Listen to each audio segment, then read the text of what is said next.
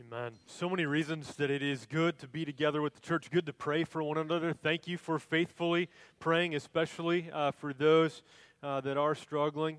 Bob's had up and down kind of week, but is at home, and Carol continues to care for him.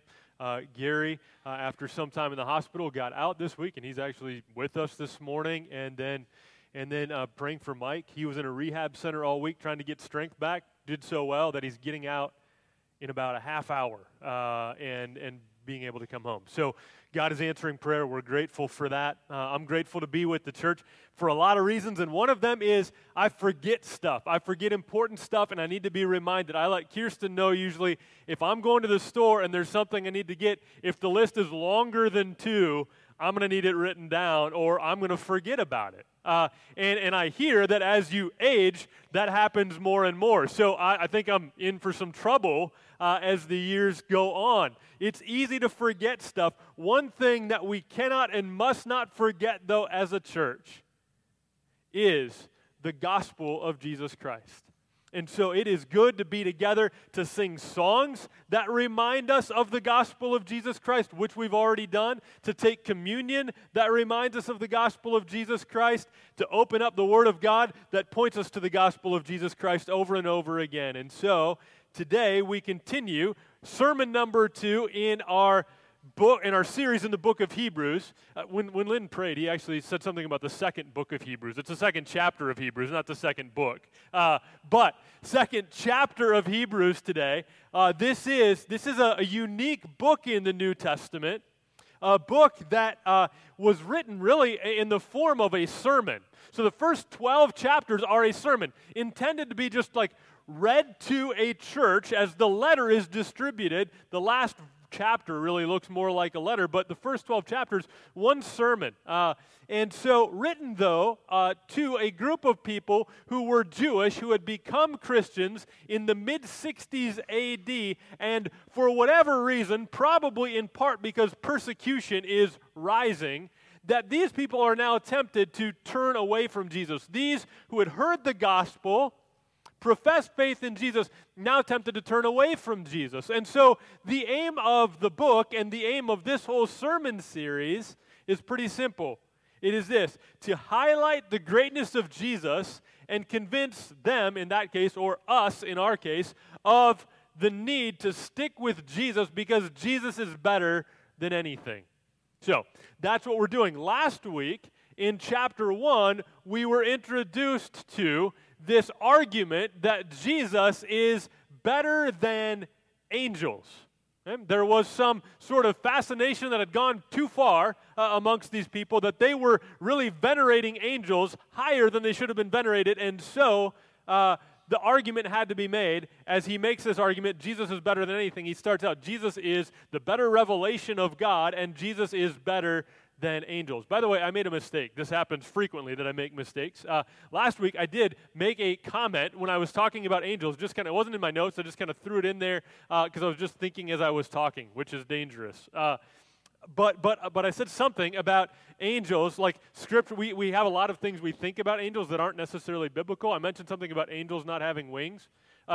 Most of the time in Scripture, angels are not mentioned as having wings. There are 3 times in Scripture where angels are mentioned as having wings. I should have thought of this. The cherubim over the Ark of the Covenant have wings, and in Isaiah's vision of the seraphim, in Isaiah chapter 6, they had 6 wings. Okay, so angels sometimes are commented as having wings. Most of the time, it's not mentioned. They don't have halos. That's never mentioned anywhere. Okay, that's cute for kids' books, but it's not really in the Bible. And if I'm wrong about that, correct me about that this week, and I'll come back and share my mistake with you next week. But more importantly, chapter 1 of Hebrews was not about angels. It's about Jesus. And it's about arguing this point that Jesus is far superior to angels. And so there was these over and over again statements about what God says about the superiority of the Son.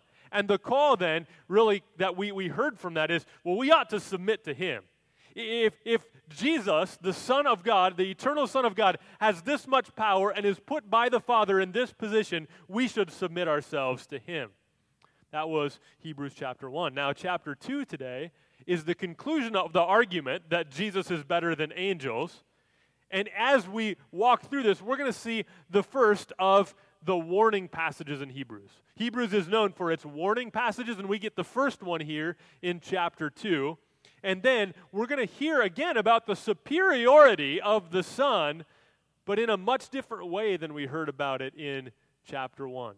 So, Hebrews is a book that is complicated. It can be hard. You don't just read through it quickly like, oh yeah, I got that. So here's what I'm going to do. I'm going to read Scripture here like we always do in a moment. But instead of reading the entirety of chapter 2, I'm going to just read the first 4 verses. And then I'll start preaching on those. And then we'll read a few more verses and I'll preach on those. So we'll just hear, because it's a lot to take in at once. Let me just tell you one thing really quick about the pace of this sermon series. I wrestled with this. I thought about, well, because Hebrews is complicated, we could slow way down and take off really small chunks and really dig deep and try to understand it. Like every detail, how this relates, spend lots of time in the Old Testament. I think if I was leading a Bible study on Hebrews, I would probably do that. But as I reflected on it, wrestled with it more, prayed through it, I recognized that Hebrews is a sermon meant to be read in one sitting for everybody there. So it's one sermon in chapters 1 through 12. I don't need to take one sermon and break it up into 50-some sermons. But we are going to break it up into 19. That means the pace will be pretty quick. We went through a chapter last week, a chapter this week, a chapter next week. We'll slow down a little bit, but we're going through it relatively quickly. I want us to make sure we get the big idea of the argument of Hebrews and let that settle in, even if, and that's why hopefully these scripture journals are helpful, that on your own you might want to dig into a lot more detail. Use the journal for that. We even started, like last night, our family just went through Hebrews 2. We found it beneficial when we were doing 2 Timothy this summer. Using that journal, groups got together, studied it ahead of time. We're more ready to hear the Word of God preached, so that's what we're doing as a family. On Saturday nights, we're hanging out and studying the passage that will be preached on Sunday morning. So if those are useful to you, pick one up for that purpose or however else you want to use it. But if you're able to, stand. We'll pray, and we'll read the first 4 verses of Hebrews chapter 2. God, thank you that you give us your church, and that you give your church music, and that you give your church musicians, and that you give your people voices, that we could join together in worshiping Jesus and remembering, beholding the Lamb, and looking at what was accomplished on the cross for us. And yet, we need to hear from you in your word. And so, help us to be attentive, to pay careful attention, that we might hear of the superiority of the Son and be more convinced of that here this morning. In Jesus' name, amen. Hebrews 2, I'll read verses 1 through 4. This is God's word. Therefore, we must pay much closer attention to what we have heard, lest we drift away from it. For since the message declared by angels proved to be reliable, and every transgression or disobedience received a just retribution, how shall we escape if we neglect such a great salvation? It was declared at first by the Lord, and it was attested to us by those who heard, while God also bore witness by signs and wonders and various miracles, and by gifts of the Holy Spirit distributed according to his will. Amen. You can be seated. So let's look at that section first. All of this is going to lead us into taking communion here in a little bit. If you don't have a journal that you're taking notes in, and it's helpful for you to take notes, there is a sermon notes page there in the bulletin as well. Point number 1 is this: don't drift from the gospel. Don't drift from the gospel. This is the first of these warning passages, and it begins, really, it probably would have been better for me to end last week with chapter 2, verses 1 through 4. Because it starts with the word therefore. It's all tied back to what we saw last week. Because Jesus is the better revelation, better than angels, has a superior position and power, therefore, so get that, because of that, we must pay much closer attention to what we have heard. Because of who Jesus is and what he has accomplished, we ought to pay closer attention, much closer attention to what we have heard. Reason number one that we must do this, lest we drift away from it. Reason number two, for since the message declared by angels proved to be reliable, okay, so this message by angels proved to be reliable. You're wondering, if you're slowing down, like what's he talking about there? A message from angels that was reliable? What's he talking about? If we were doing, again, a Bible study, we'd spend some time looking at Galatians 3:19. Okay? So if you just, we're not going to go there right now, go ahead and write that down if you want to go back later. Galatians 3:19 will give you a little better description of what he's getting at here. Referring to, I think, the law coming to God's people with angels in some form serving as intermediaries. So referring back to the message of the Old Testament, we heard this, and we knew that was reliable. It says that proved to be reliable, and think about the Old Testament, every transgression or disobedience received a just retribution. Okay? We know that's to be true. But now that we know the gospel, Jesus to be the fulfillment of all of that, look what it says in verse 3. How shall we escape if we neglect such a great salvation? If we were to hear the gospel message and ignore the gospel message, there will be accountability. We will be held accountable for that. Let us not be the people who hear the gospel message and just kind of ignore it, but be people who do not neglect such a great salvation. We must keep in front of us all the time what Christ has accomplished for us. This gospel message needs to be in front of us. And then another reason that we ought to pay attention is it was declared at first by the Lord. It was attested to us by those who heard.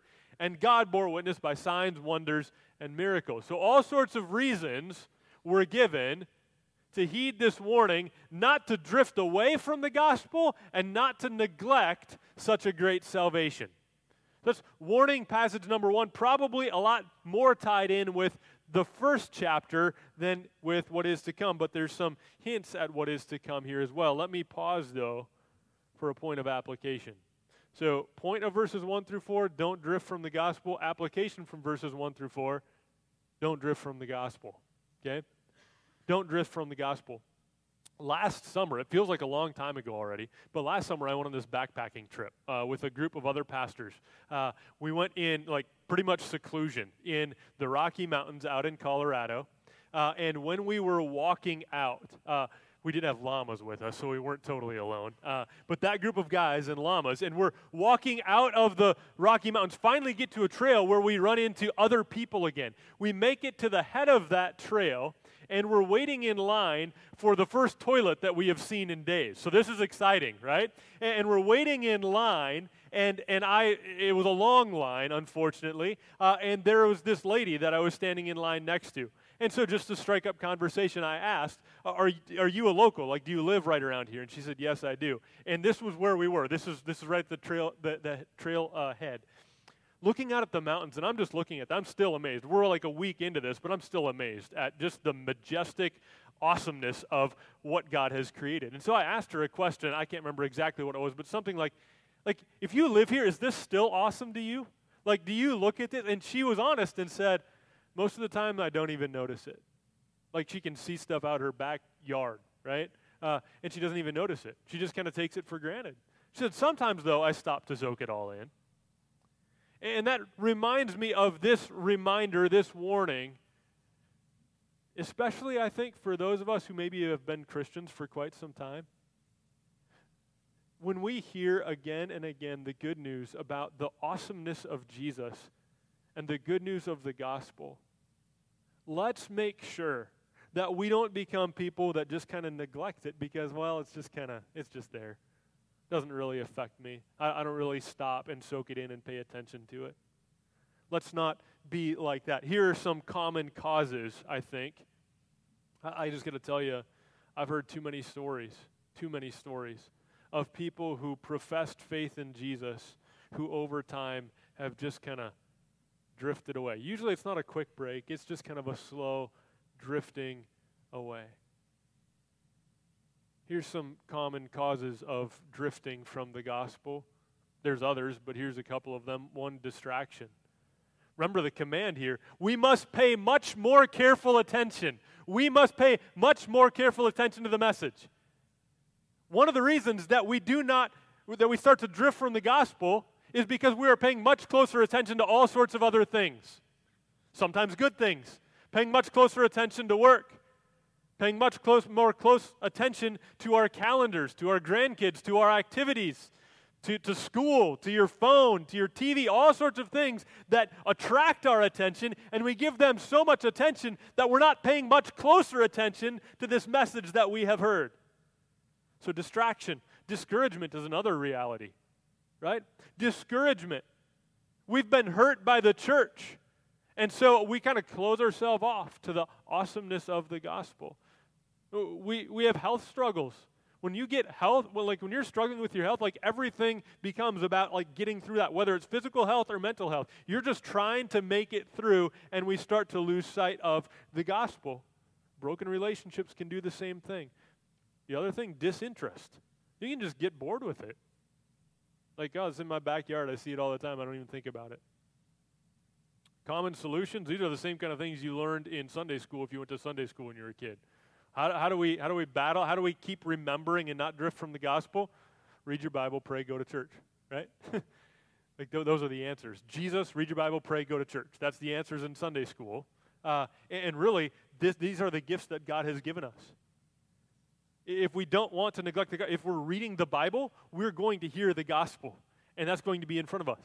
Responding as we hear from God in His Word, we respond to Him by talking to Him in prayer, and we get together with the church.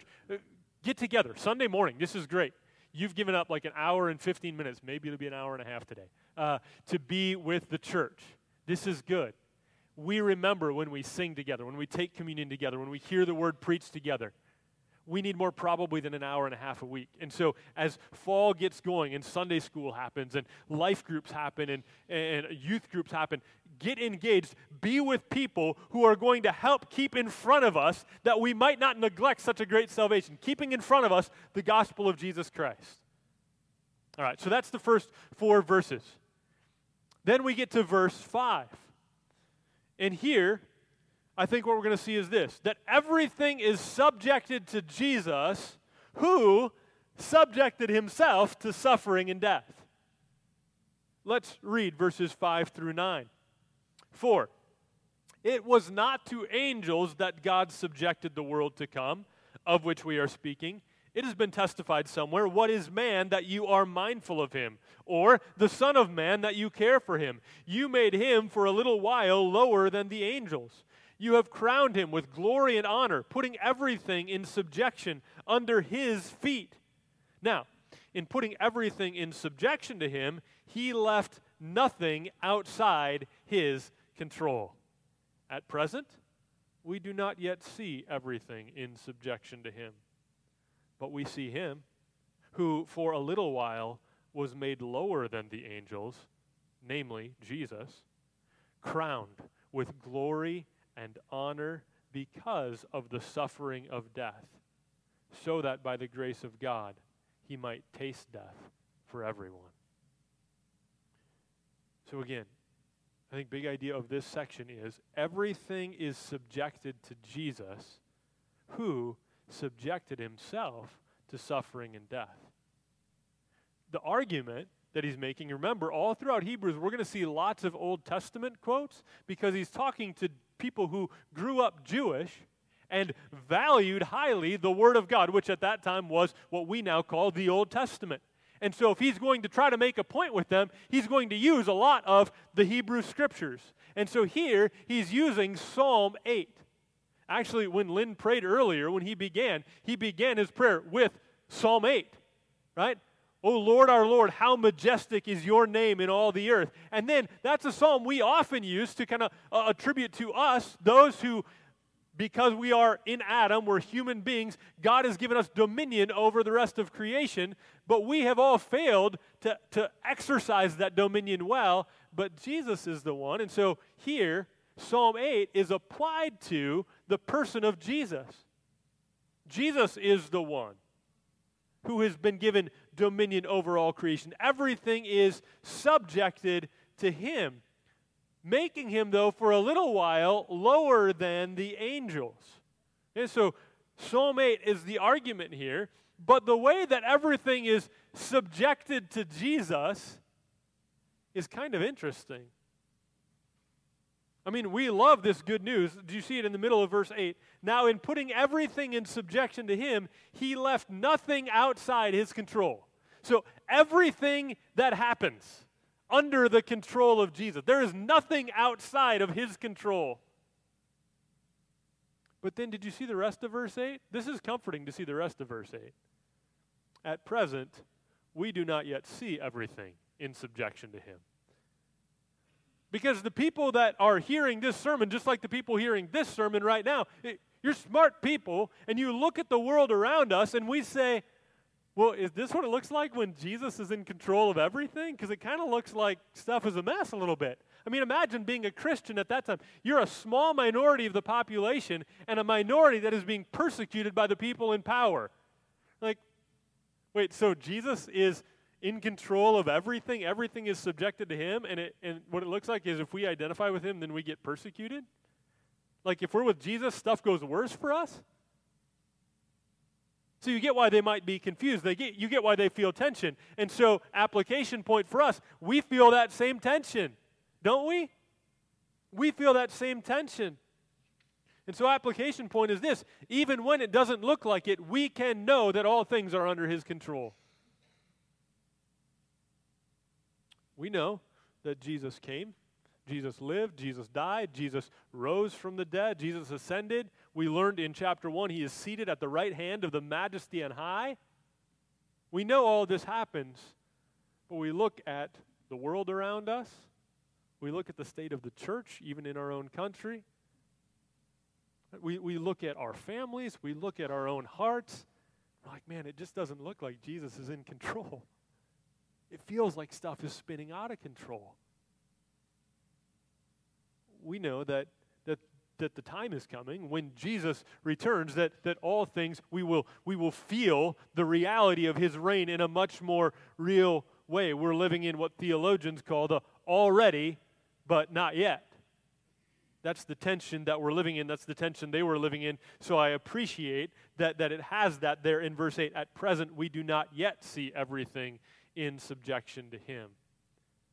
But isn't it so good to know that there is nothing outside of his control? So even though you feel like everything's spinning out of control, maybe just in your own life, you can, like tonight, go to bed and sleep in peace, because the reality is that there is nothing outside of his control. This is good. All right, so we move on. Move on to verses 10 through 18, the last verses of this passage, where here's the point. And what I'm going to do is I'm going to mingle in the explanation of the text with the application of the text, okay? So Jesus suffered and died as our brother, and then the application is that benefits us. To set this up and help us to understand this, I'm going to tell you a story first. Okay, the year is 2000. Some of you remember that, some of you don't. Year was 2000. I'm a college student, and I'm working multiple jobs to pay for college. And one of the jobs that I'm working is at the front desk of a hotel in Orange City, Iowa called the Dutch Colony Inn. Okay? So I work at the Dutch Colony Inn. It is also the year 2000, a presidential election year, and the governor of Texas, who grew up in a wealthy political family, attended Yale, and was the son of a former president of the United States, made a reservation at our hotel where I'm working at the front desk. Now, he did not call me up and give me his credit card number. In fact, that was all done by his staffers, and when they came in, they not only rented a room for him, they rented a room for him and every room on the side and below it. So everything kind of insulating him, protecting him and insulating him from being in touch with a number of other people. But you consider his education and his pedigree and all of those kinds of things. This was a man of considerable position and power.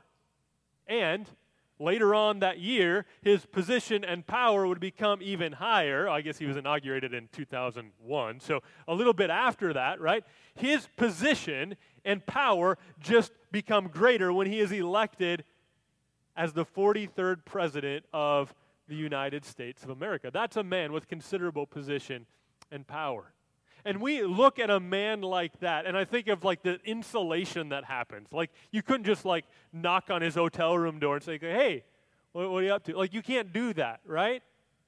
We assume that somebody who's, been to Yale and comes with that kind of family, that kind of guy, he's not going to be able to relate to us, and I can't really relate to him. There's insulation. There's some stuff around him. How much more, think about this, how much more when we consider the position and power of Jesus, would it be natural to assume?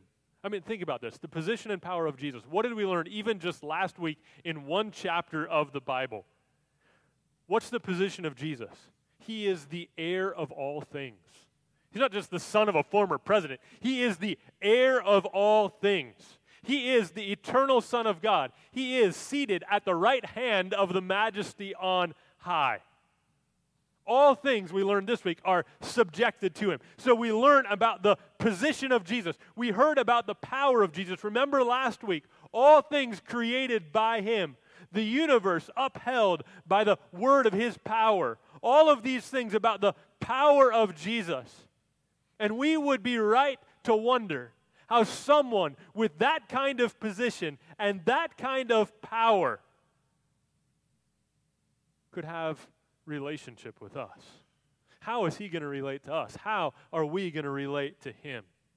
I mean, his position and power are so much greater than that of the President of the United States, because for his power, there are no checks and balances. And for his position, there are no term limits. He reigns forever as eternal king. The whole universe upheld by the word of his power. And it would be natural for us to wonder, well, how can we relate to him and how can he relate to us? And that's what makes verses 10 through 18 so glorious. Let's walk through them. Verse 10, for it was fitting that he, for whom and by whom all things exist, in bringing many sons to glory, should make the founder of their salvation perfect through suffering. So we learned something about Jesus there. He's called the founder of our salvation. And through him, God is bringing many sons to glory. We just sang that earlier in that first song we sang, right? How deep the Father's love for us, like bringing many sons to glory as wounds which mar the chosen one, bring many sons to glory, right? We just sang that. That comes from this passage, and it's this reminder that Jesus is the founder of our salvation. Now, quick note on something here. Where it says, made perfect through suffering, that does not mean that Jesus was not perfect before suffering. That term, made perfect, could also be translated perfected or fulfilled or consecrated. The idea that Jesus could not accomplish what needed to be accomplished if he did not walk through becoming fully human and suffering and dying. So his role as priest is perfected or consecrated or made perfect through his suffering. And this is how God, for whom and by whom all things exist, saves us or brings many sons to glory. It comes through the suffering of Jesus. So I mentioned I'm just going to intermingle. Here's the application. Benefit for us. Here's one benefit. There's going to be a list of these things. Through Jesus' suffering, God calls sinners like us sons and brings us to glory. You think this is applicable to us? Yeah, right? Through Jesus' suffering, God calls sinners like us sons and brings us to glory. Let's keep going. Verse 11. Verse 11 says, for he who sanctifies and those who are sanctified all have one source. That is why he is not ashamed to call them brothers. Jesus is the one who makes us holy, sanctifies us, and he so identifies with us. One source, I think, that refers to our common humanity, Jesus being born of a woman just like we were born of a woman. And note, you're going to note all through this family relationships. So when we were going through this last night as a family, we're just highlighting all these different family words, children, sons, brothers, that show up in these verses.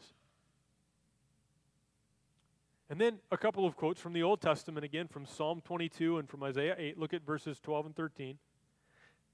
Saying, I will tell of your name to my brothers. In the midst of the congregation, I will sing your praise. And again, I will put my trust in him. And again, behold, I and the children God has given me.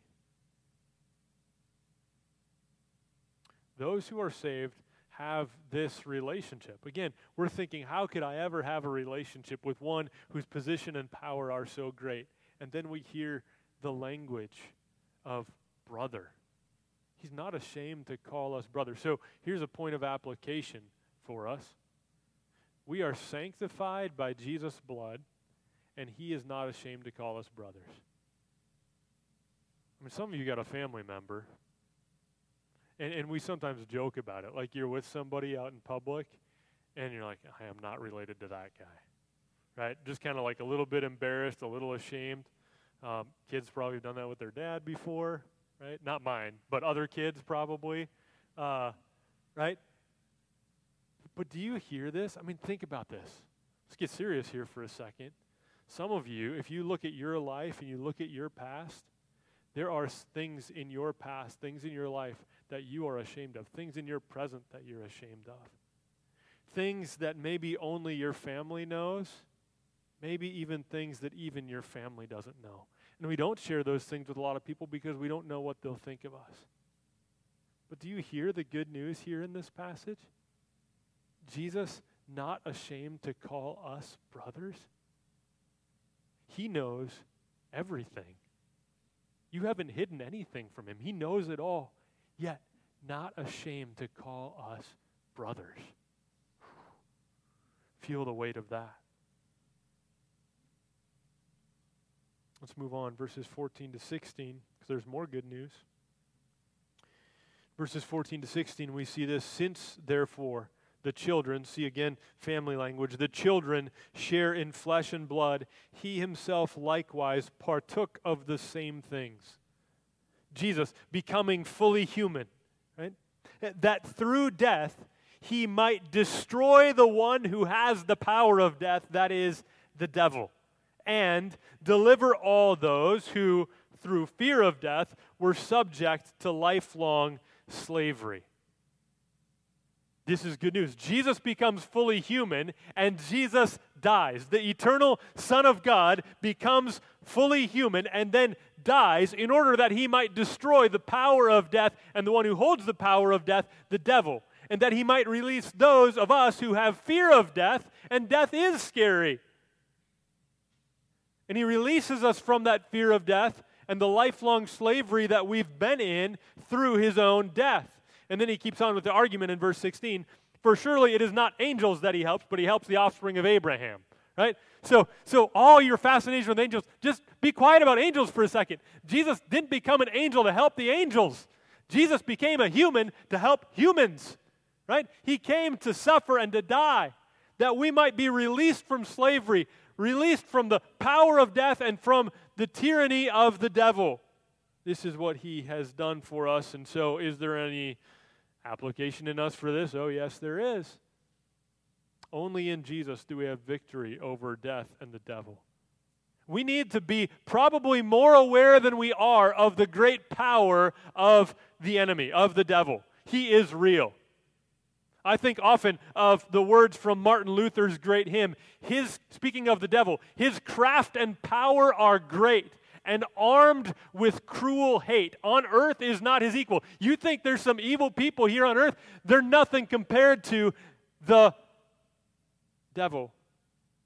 But later in the song, he writes this: the prince of darkness, grim, but we tremble not for him. His rage we can endure, for lo, his doom is sure. One little word shall fell him. What's that one little word? The word Jesus. Jesus, who has victory through his own death over the enemy. Jesus gives us victory over the devil, and Jesus gives us victory over death. If we're honest, dying can be brutal. You've maybe walked with a family member, a friend, through death. Death can be filled with pain. It can be slow, agonizing. But for those of us who trust in Jesus, it's ultimately not to be feared because we know that death is the doorway that enters us into our eternal reality of life with Jesus. And so I don't know where everybody is here today, but let me just let you know clearly that there is only one way for you to have assurance that after you die, you will be forever with Jesus. And it doesn't really have anything with you living a good life. It has to do with what Christ has done, who lived as a human, became fully human, and lived a perfect life. That's the only standard, and you haven't lived up to it, but Jesus has. And then he suffered in your place and died in your place, so that by uniting yourself to him by faith, you're born again. A new life, eternal life with him that begins now and lasts forever. So repent and trust in Jesus today. If you haven't, come and talk to me. Let's talk. And then there's two more verses here, verses 17 and 18. These are beautiful as well. Again, family language, here's what we see. Therefore, he had to be made like his brothers in every respect, so that he might become a merciful and faithful high priest in the service of God, to make propitiation for the sins of the people. Propitiation, big word, we don't use it. You probably didn't use it at all this week. It's a word, though, that tells of a glorious reality that Jesus, in his death, has been our substitute, absorbing the wrath of the Father for our sins in himself. And so we hear that Jesus made like us in every respect, like he got tired, he needed to eat food, right? He was fully human.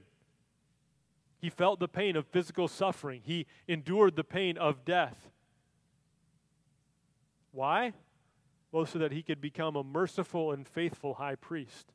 All the priests that the people in the Jewish faith had known lived and died, and they worked. They had, a certain shift. They would go work in the temple, and they would make animal sacrifices, and they would come out, and another one would come in and make animal sacrifices, and this just kept going around and around and around. But Jesus came to be a merciful and faithful high priest who did not sacrifice another, but who gave himself, who himself was the sacrifice, making propitiation, doing something that no animal could do because it was an animal.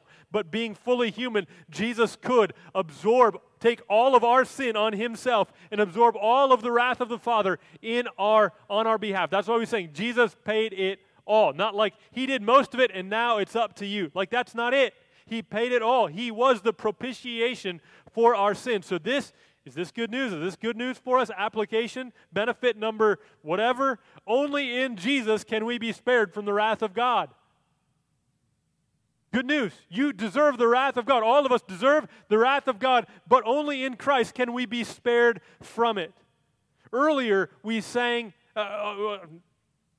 did we sing? I can't remember. We sang a lot of stuff. Yeah, we sang, "The Father turns his face away." Psalm 22, which is one of the things quoted here, but the one part of Psalm 22 that's not quoted here was quoted by Jesus himself on the cross. Remember what Jesus said on the cross from Psalm 22?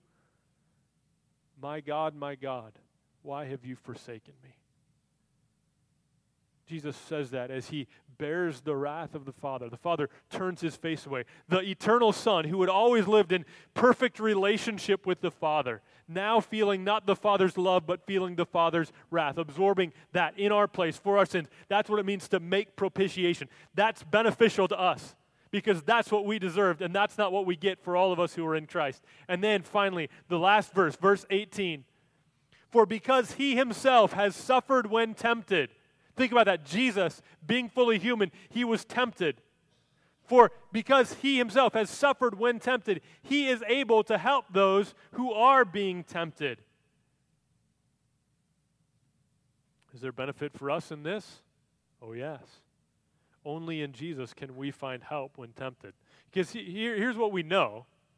When we're tempted, the easiest thing to do is to give in to temptation. When we're tempted, it's easiest to give in to temptation. It's easy to give in to an addiction.